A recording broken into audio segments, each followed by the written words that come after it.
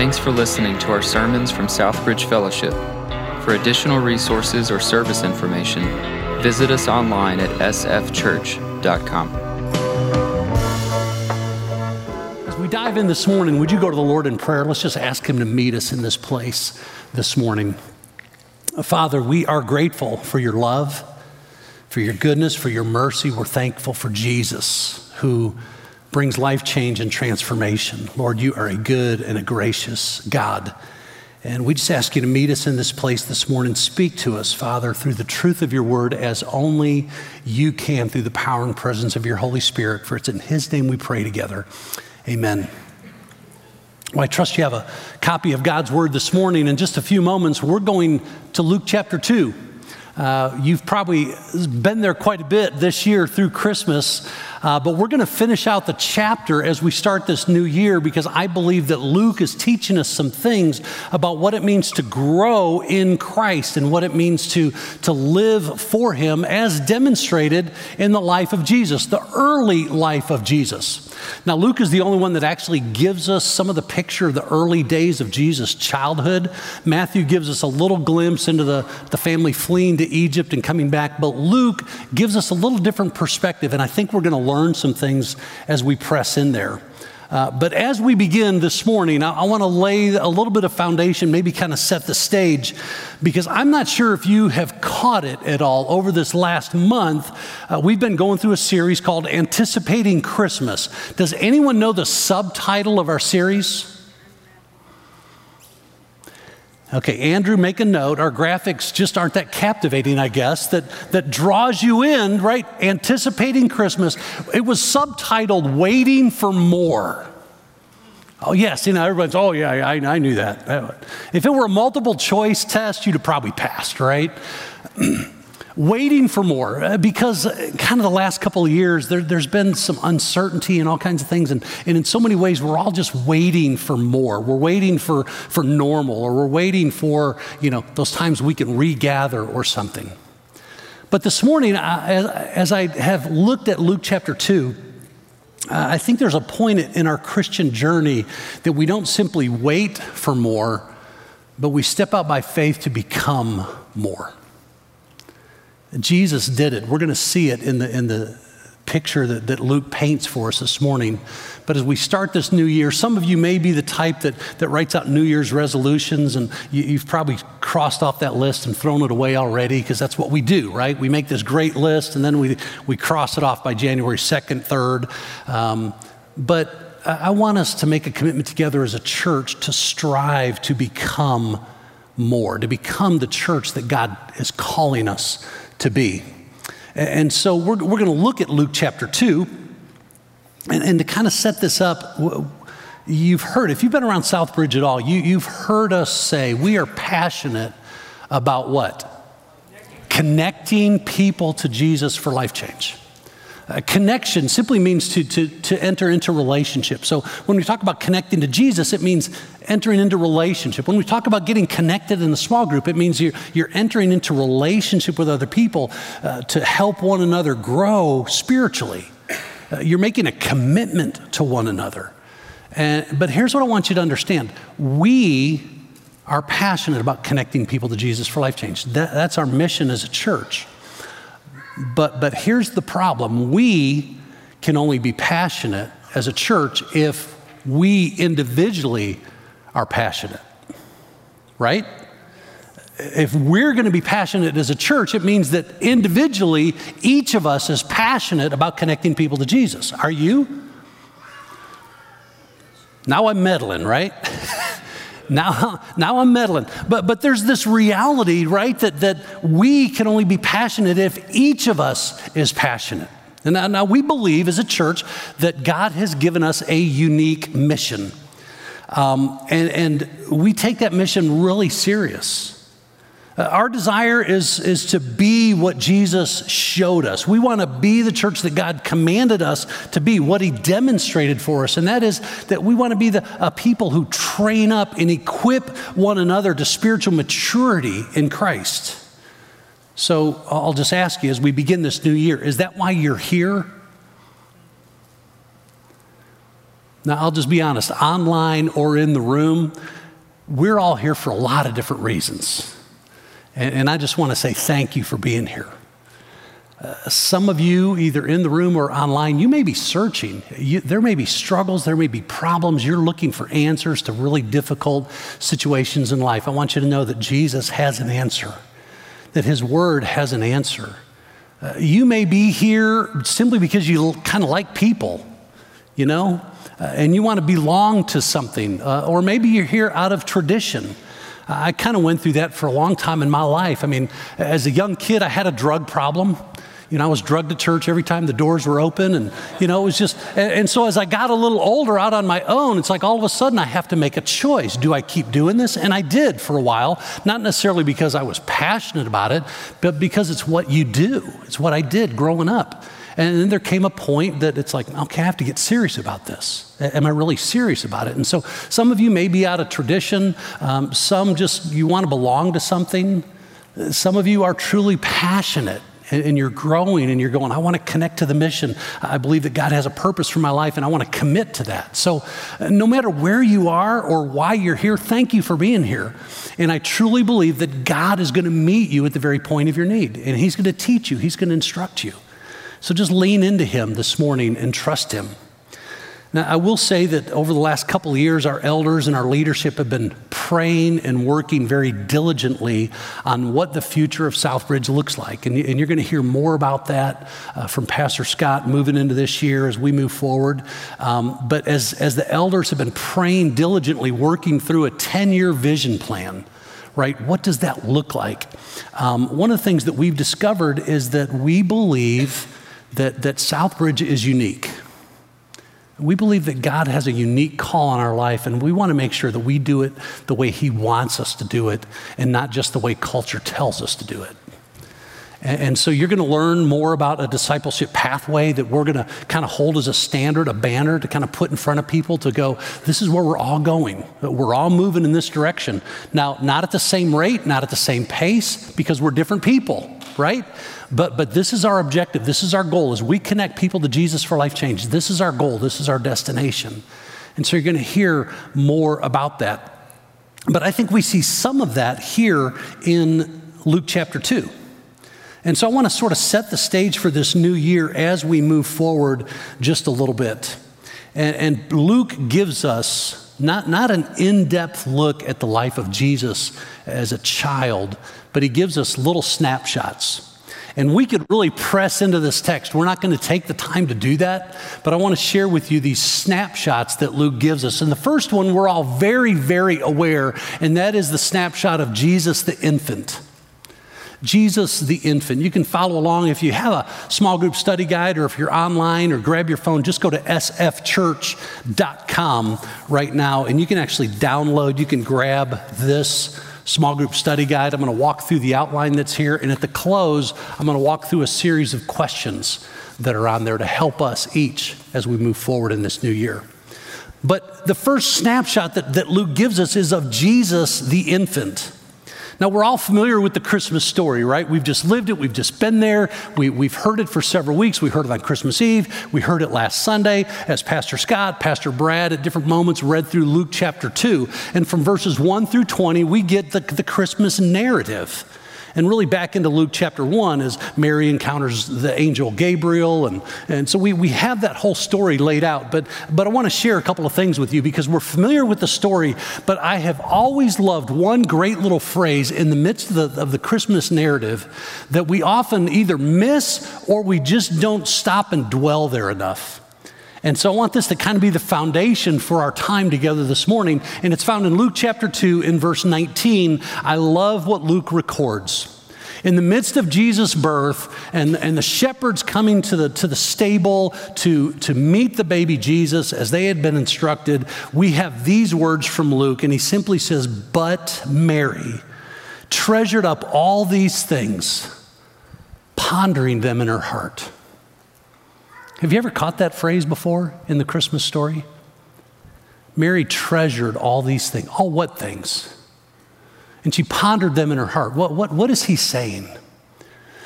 Well, I love this because when you break down the words that Luke is using, the word treasured literally means to preserve or to guard or to keep watch.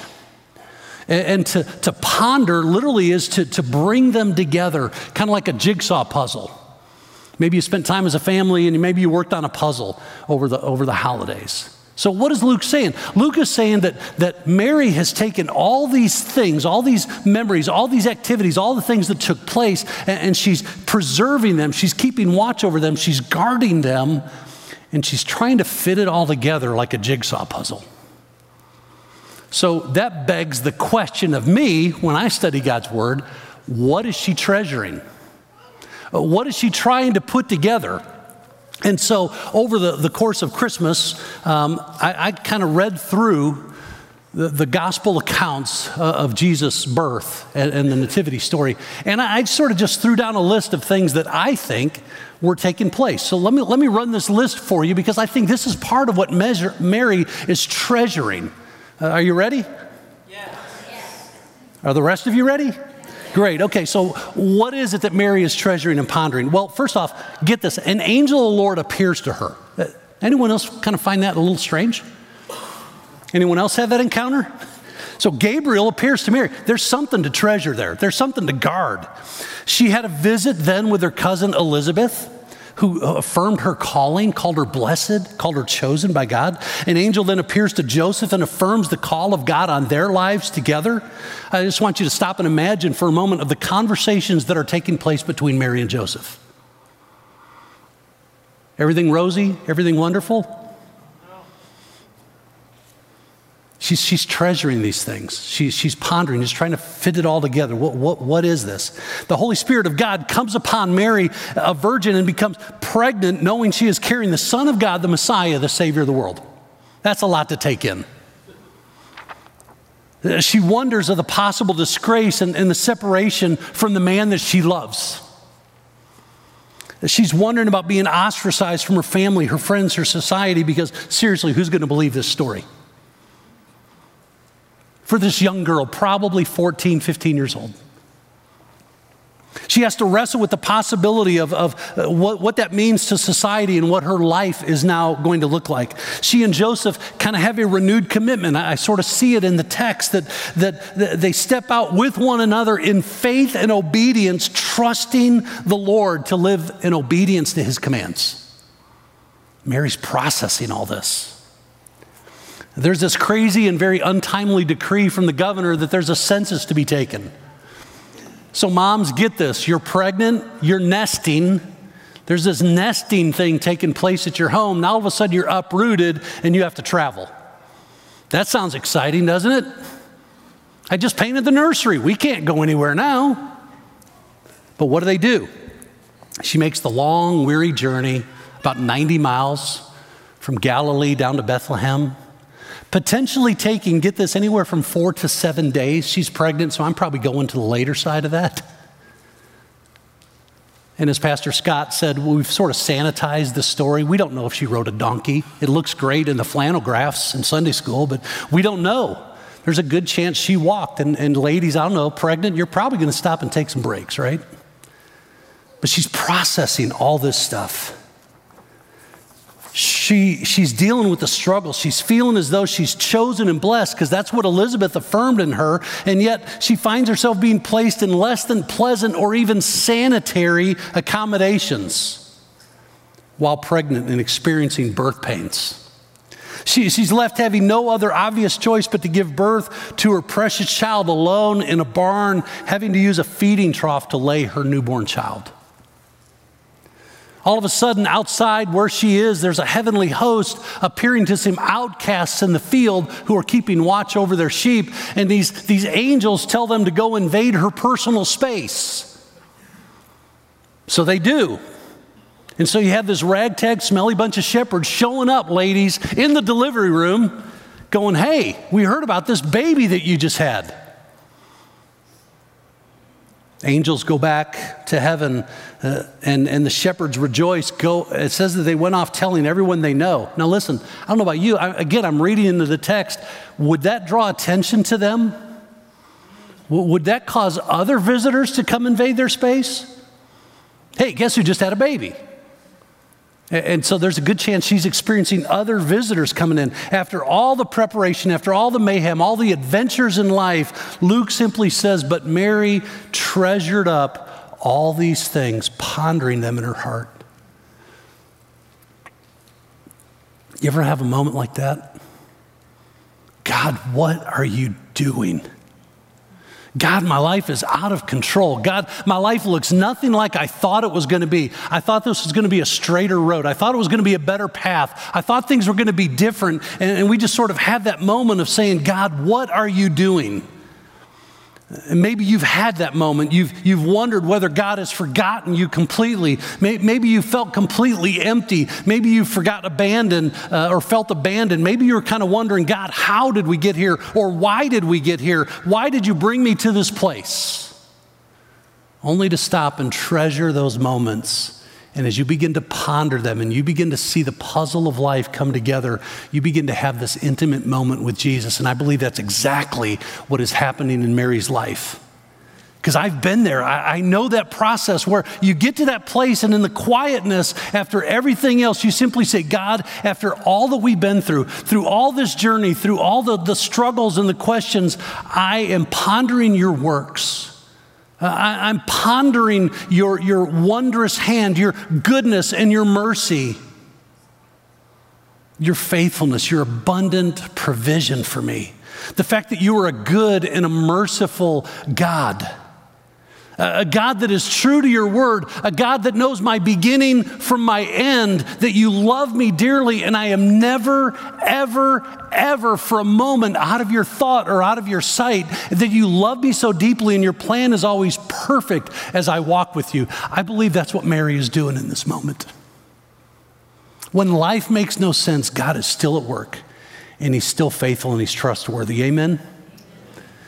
Folks, I don't know what your last year has been or your last 2 years or your life, but I believe fully that when we walk in obedience with God's command, treasuring and pondering all that God has taken us through, that we trust him for our future.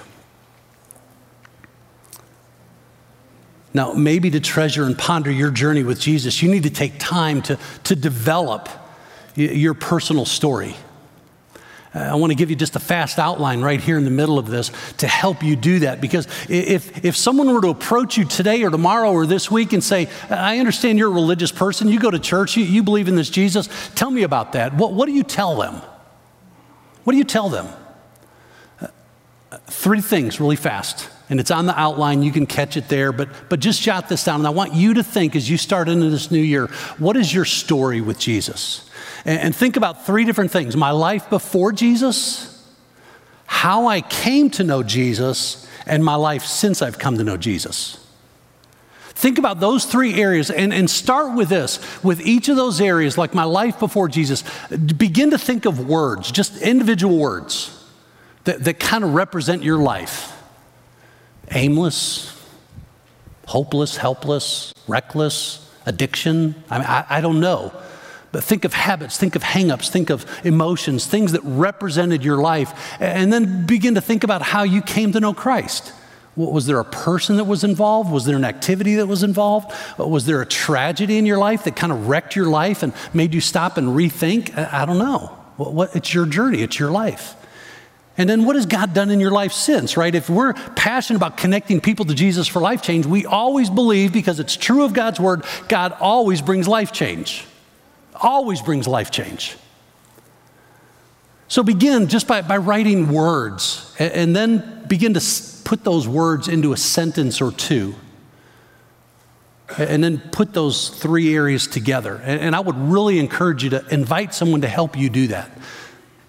Someone in your small group, contact the church office, contact me. I'd love to sit. I've done this with a lot of people just as a starting point. What is my life?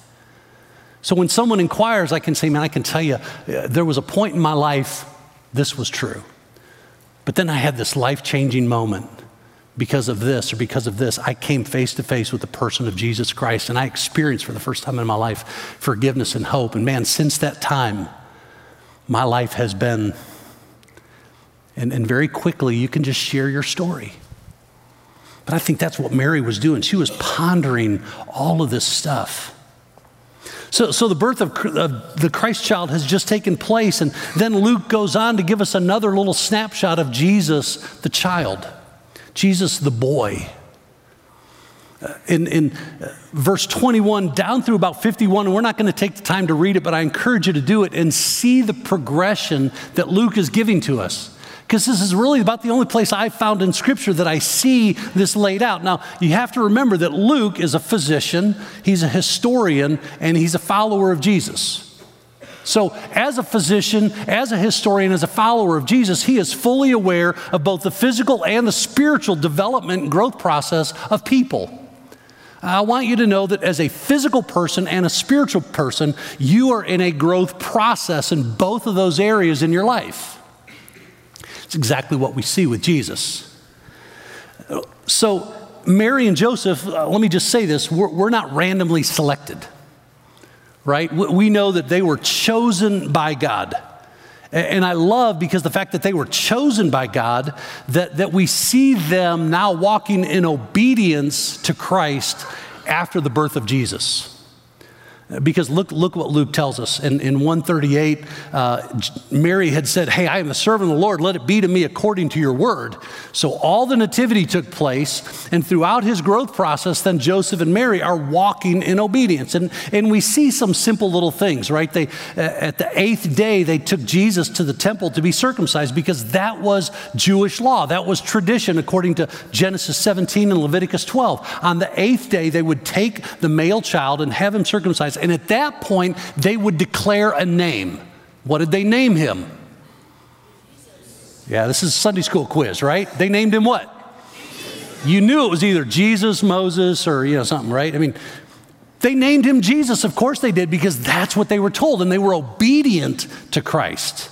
Mary observed then, Luke tells us, 40 days, right, of purification. Again, this was Old Testament law, Leviticus chapter 12, that after a woman would give birth, God gave her a period of rest, right? Seclusion to rest and be restored. It was called 40 days of purification. And Mary experienced that, and she just stepped back with Jesus in a relationship with God. And then at the end of that period of time, look what they did. They then brought Joseph and Mary brought Jesus to the temple to present him to the Lord. Why did they do that at 40 days? Because that's what they were instructed to do in the Old Testament. And so in faithfulness to God, the firstborn son of a woman was brought to the temple and presented to God as an offering. God, thank you for this gift of a child, going all the way back to the Passover. So they were obedient to the Lord, and they brought Jesus at 40 days old and presented him to the Lord.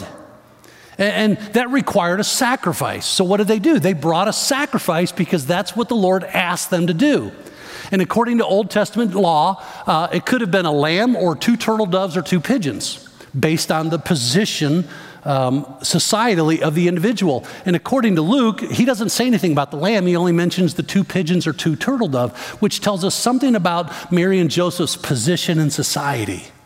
Not wealthy enough to bring the lamb, but they brought in faithful obedience to the Lord 2 turtle dove or 2 pigeon. Why? As a sacrifice to the Lord, saying, God, thank you.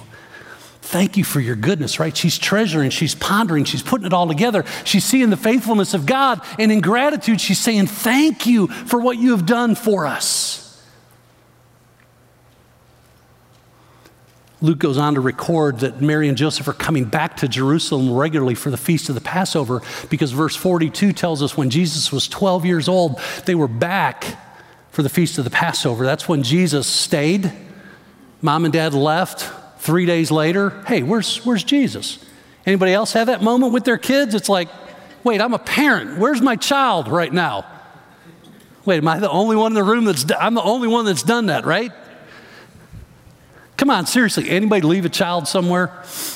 Okay, thank you for not making me feel totally alone. But in obedience, they were coming back to Jerusalem, and they were celebrating the feast of the Passover. And verse 42 says Jesus was 12 years old. And they lost track of him. Where was he? We know this. He was at the temple. Well, was he teaching or being taught? Yes, right? Yes, he's having, as a 12-year-old, he's having these encounters with the priests, and they're astounded at his wisdom and his understanding. But I don't think it's an accident that Luke chapter 2, verse 39, look at it. It says, and when they, that's speaking of Mary and Joseph, had performed everything according to the law of the Lord, they returned into Galilee to their own town of Nazareth. When Mary and Joseph were fully obedient to all the things that God had commanded them, they returned. Can I tell you this? Parents, listen to me. Parent, if you're a parent in the room, look at me. The greatest thing you can do for your child is to walk in faithfulness and obedience to Jesus. You're going to mess up as a parent, I promise you. You're going to overreact, you're going to underreact, you're going to lose track of things, your life's going to be out of control. Listen to me. Walk faithfully and obediently with Jesus. That's the greatest thing you can do for your child. I certainly thought someone would say amen right there, but thank you. Amen? Walk faithfully and obediently. Now, I love this because the very next verse, verse 40, and the child, speaking of Jesus, grew and became strong, filled with wisdom, and the favor of God was upon him. Jesus grew. He became strong, filled with wisdom, and the favor of God was upon him. And so that's the picture from 21 down through 51 is this picture of Jesus growing. He's growing. And then look in verse 51, because again, you see this progression. Here it is. Jesus is roughly 12 years old, and in verse 51, we have this phrase again that Luke shares with us. And his mother, that's Jesus' mother, this is Mary, treasured up all these things in her heart. The same phrase that was used in chapter 2, verse 19 about the infant Jesus is now used about the boy Jesus. Something happens between birth and 12, right? You have some new experiences. New things are taking place. There's new activities going on in our house. Mary's treasuring up all these things. I can't imagine all that has taken place with 8-year-old Jesus and 9-year-old Jesus and 10-year-old Jesus and now 12-year-old Jesus who left the caravan and stayed in the temple for 3 days teaching, and all the priests were astounded at him. And so here's Mary at little Jesus at 12 just treasuring up all these things, putting them together like a jigsaw puzzle. God, what are you doing? And I'm sure she's having those moments of saying, this was not how I expected my life to go. Maybe I somehow thought that Jesus miraculously would skip all these hard years and just go be Messiah and save the world. But I'm still raising this boy.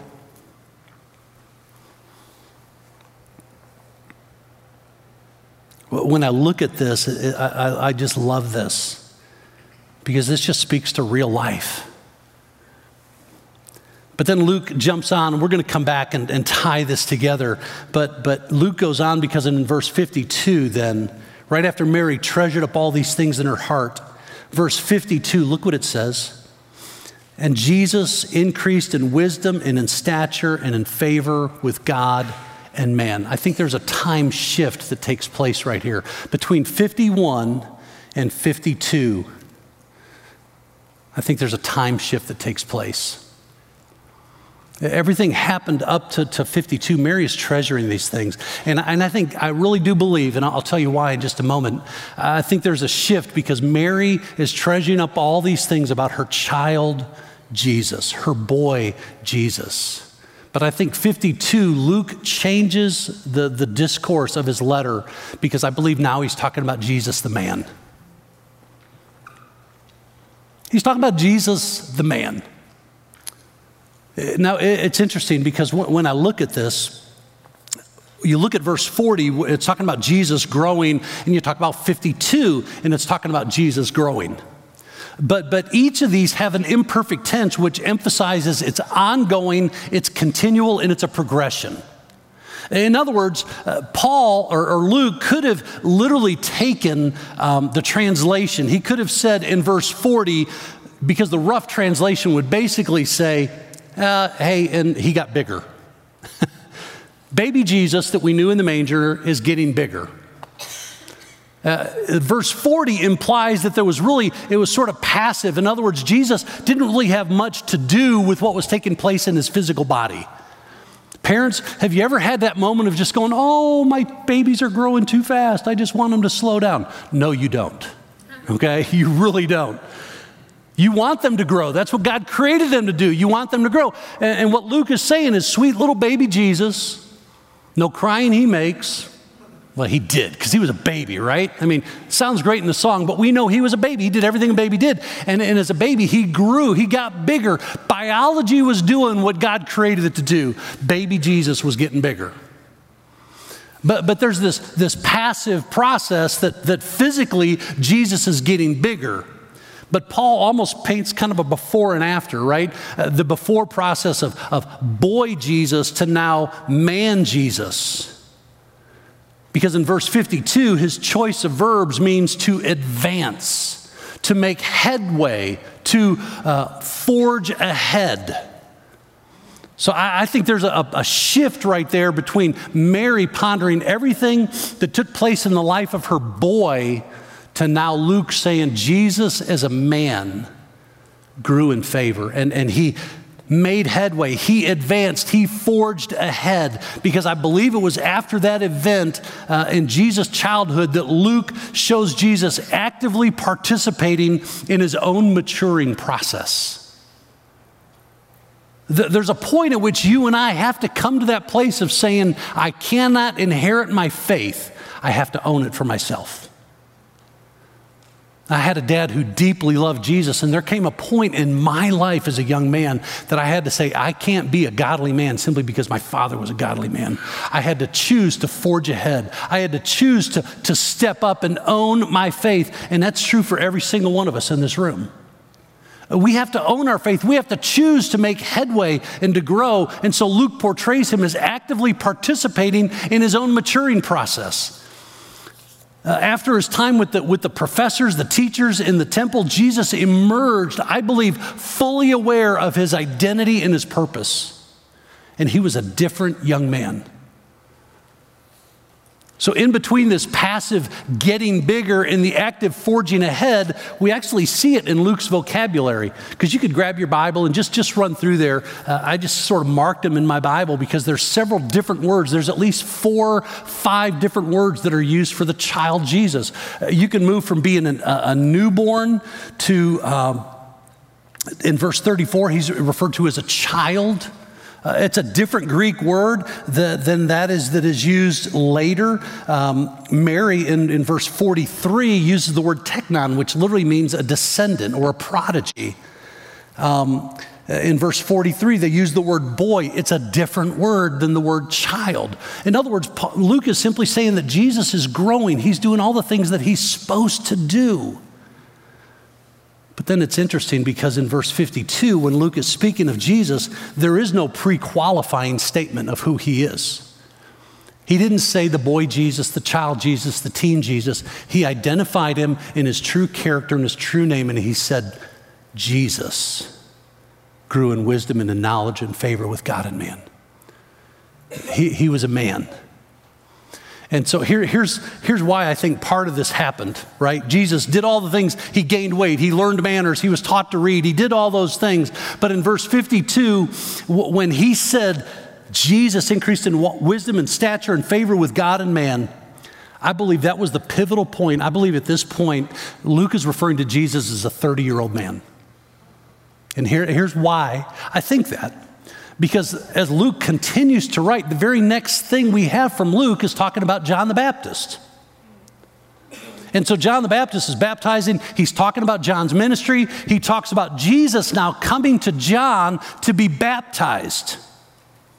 So I think that's why I think there's a time warp. I think there's a gap right there. Because when you go and right on the heels of that, right on the heels of him being baptized, look at verse 23 of Luke chapter 3. He says Jesus, when he began his ministry, was about 30 years of age. Can I just say that's not a coincidence? That's not an accident from Luke? Because according to Old Testament scripture, Numbers chapter 4, it was at the age of 30 that a young man could serve as a priest in the temple. In other words, he could do ministry.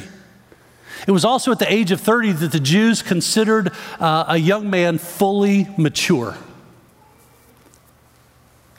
No accident. No accident with God. There was no accident that the census was going to take place. There was no accident that there was no room in the inn. There was no accident that the angels appeared to the shepherds. There was no accident taking place, and I don't think there was an accident in Jesus' life, but Jesus chose at that point to become the man that God created him to be. He chose to step up and accept the responsibility that God has given him. Some of you in this room and online today need to step up. You need to say, I've been hanging out with Jesus long enough as a child, as an infant, but now as an adult, I need to step up and I need to forge ahead. I need to own my impact and forge ahead as a child of God. You see, Luke says that Jesus increased in wisdom and in knowledge and in stature. Jesus was not simply waiting for more. Jesus chose to become more. He chose to advance, to make headway, and to forge ahead, to accept the responsibility of ministry that God has given him.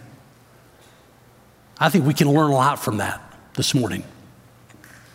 That's exactly what he did with others. When he called the disciples to him as he began his ministry, do you remember what he did? His first invitation to his disciples was what? Come and follow me. Come and follow me, and I will make you fishers of men. Get this. With Jesus' invitation came a description. Jesus invited, come and follow me. That's the invitation. The description was, I'm going to make you something. There is no following Jesus without the making of something. You can't just choose to follow Jesus without him making you into the very thing he wants you to be. Because that's what Jesus demonstrated for us. He says, come and follow me, and I'm going to make you something. This is a very practical moment in the life of Jesus because he's saying, look, I want to do something intentionally and purposefully in the life of these men. I'm going to take 12 men for 3 years and radically change the world. In order to do that, I'm going to show the world, I'm going to show my church what it is to both grow physically and to grow spiritually. Because there's an implied progression of growth that Jesus is showing us in both of these areas. To me, and this is just kind of a side note, if you want a great read this year on the spiritual growth and development, the maturity stages of Christian development, I highly recommend this book by Jim Putman called Real Life Discipleship.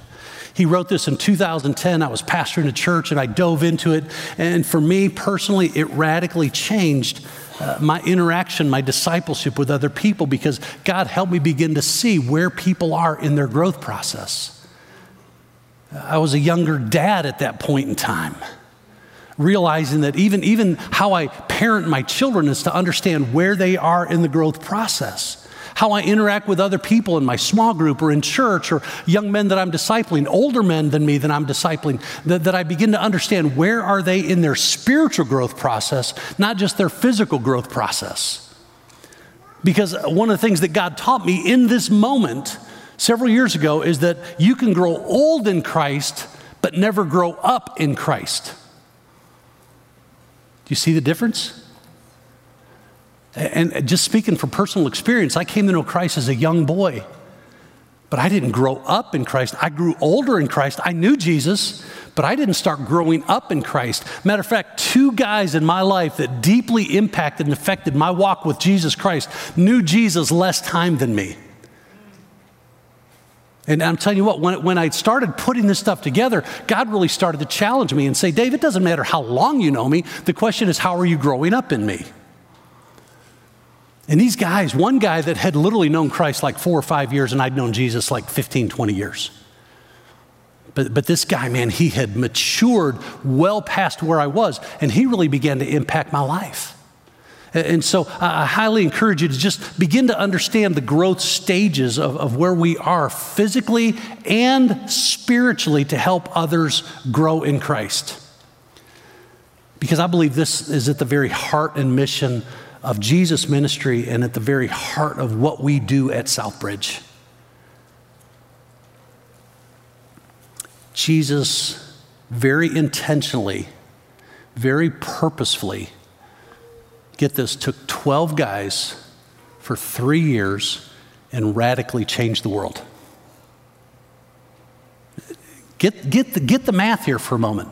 Jesus, not that he didn't have impact with, we know he'd fed 5,000, 10,000, 15,000 people. We know that Jesus dealt with crowds, But where was his investment?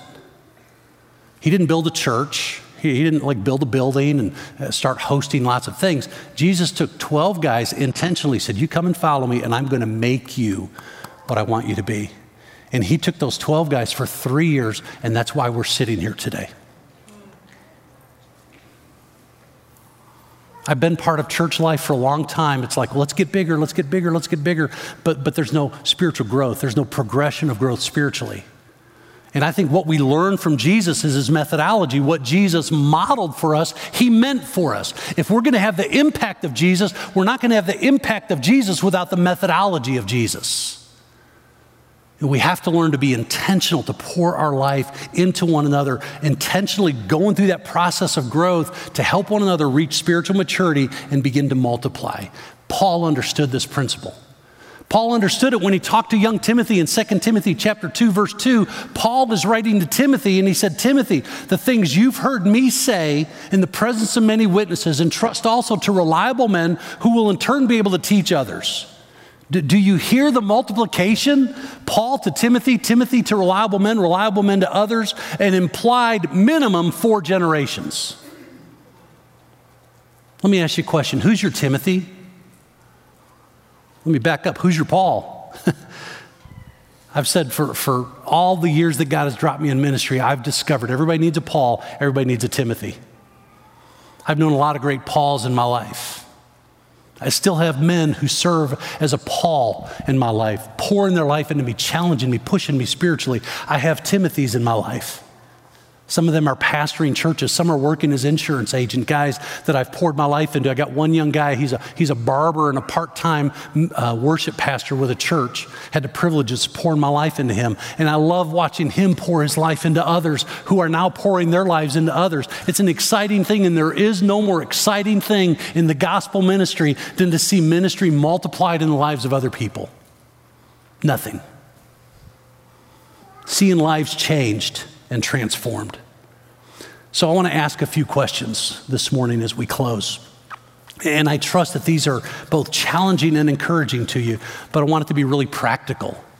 And these are literally, all I'm going to do is I'm going to read you the questions that are on the back of this week's small group study guide. You can get it on the church website right now. If you get the weekly email, it wasn't in there this week, but you can go to the church website. It's usually in there. Just watch for that every week. But just go to the church website, or we can email it to you, contact us. But as we walk through a spiritual progression of growth, there's a parallel process between how we grow physically and how we grow spiritually. As a matter of fact, Jesus clearly gives us teaching in Scripture, and we understand that before we come to know Christ, the Bible says that you and I are dead in our trespasses and sin. For all have sinned and fall short of the glory of God. For the wages of sin is death. It means separation. We're separated from God until we first come to know him. And Jesus told Nicodemus in John chapter 3, I love this.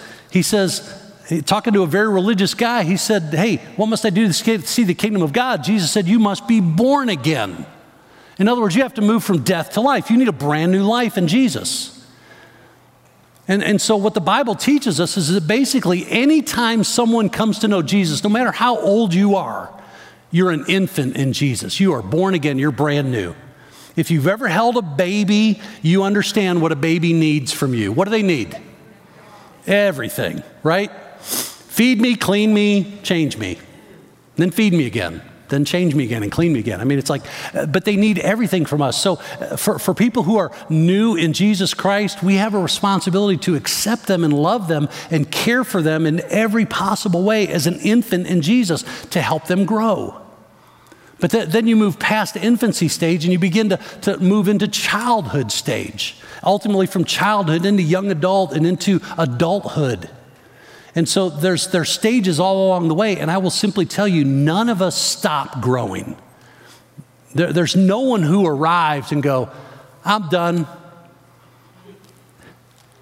We're all growing, and we all have places we can grow. So I hope these questions simply help you say, what is my next step? What's my next step? When I leave here today, what do I need to do? How do I need to grow? They're broken into 3 sections. Here you go. Are you ready? They're going to run up here, but you can get the sheet. It'd be a lot easier. As a spiritual infant, if you're relatively new in Christ, if you come to know Christ recently, or you've never really experienced life change and growth, these questions may help you. Do you enjoy your relationship with God? I mean, seriously, do you enjoy it, or is it just a religion? Is it an obligation? Is it, do you enjoy it? Are you noticing life change taking place? Because Jesus always brings life change. Are you spending time regularly in His Word, allowing Him to teach you? Now, again, this is personal, right? I'm not saying, are you going to church, or are you sitting in some kind of a small group or Bible study, but are you spending time in God's Word? That's why we want you to have Hebrews as we start next week. You read God's Word. Let God teach you. Do you need to invite someone, or who do you need to invite to come alongside you and help you grow in your growth journey? See, in other words, as a younger believer, you might just need to ask someone to say, hey, would you help me grow? Would you be the one that steps into my life and kind of helps me grow through some of this stuff? That's okay. As a spiritual child or a young adult, the second section, how is your prayer life? You see, if prayer is simply conversation with God, do you talk to Him? Do you talk at Him? Or do you talk to Him? And do you listen? Right? If a conversation is two-way, you have to speak, but you also have to listen. The question, what is Jesus making you? Are you becoming a fisher of men? Do you see what God is developing? Do you see how you're growing? This question is very compelling. When was the last time you shared your personal faith in Jesus with another person? I think that speaks to a lot of heart of every believer when we can honestly say, when was the last time I shared my faith with another person? And maybe you double back and begin to write your story this year. Are you confident and equipped enough to do that? Would you commit this year to grow in that area and ask God to give you gospel opportunities to share with others? I'm telling you, this is bold.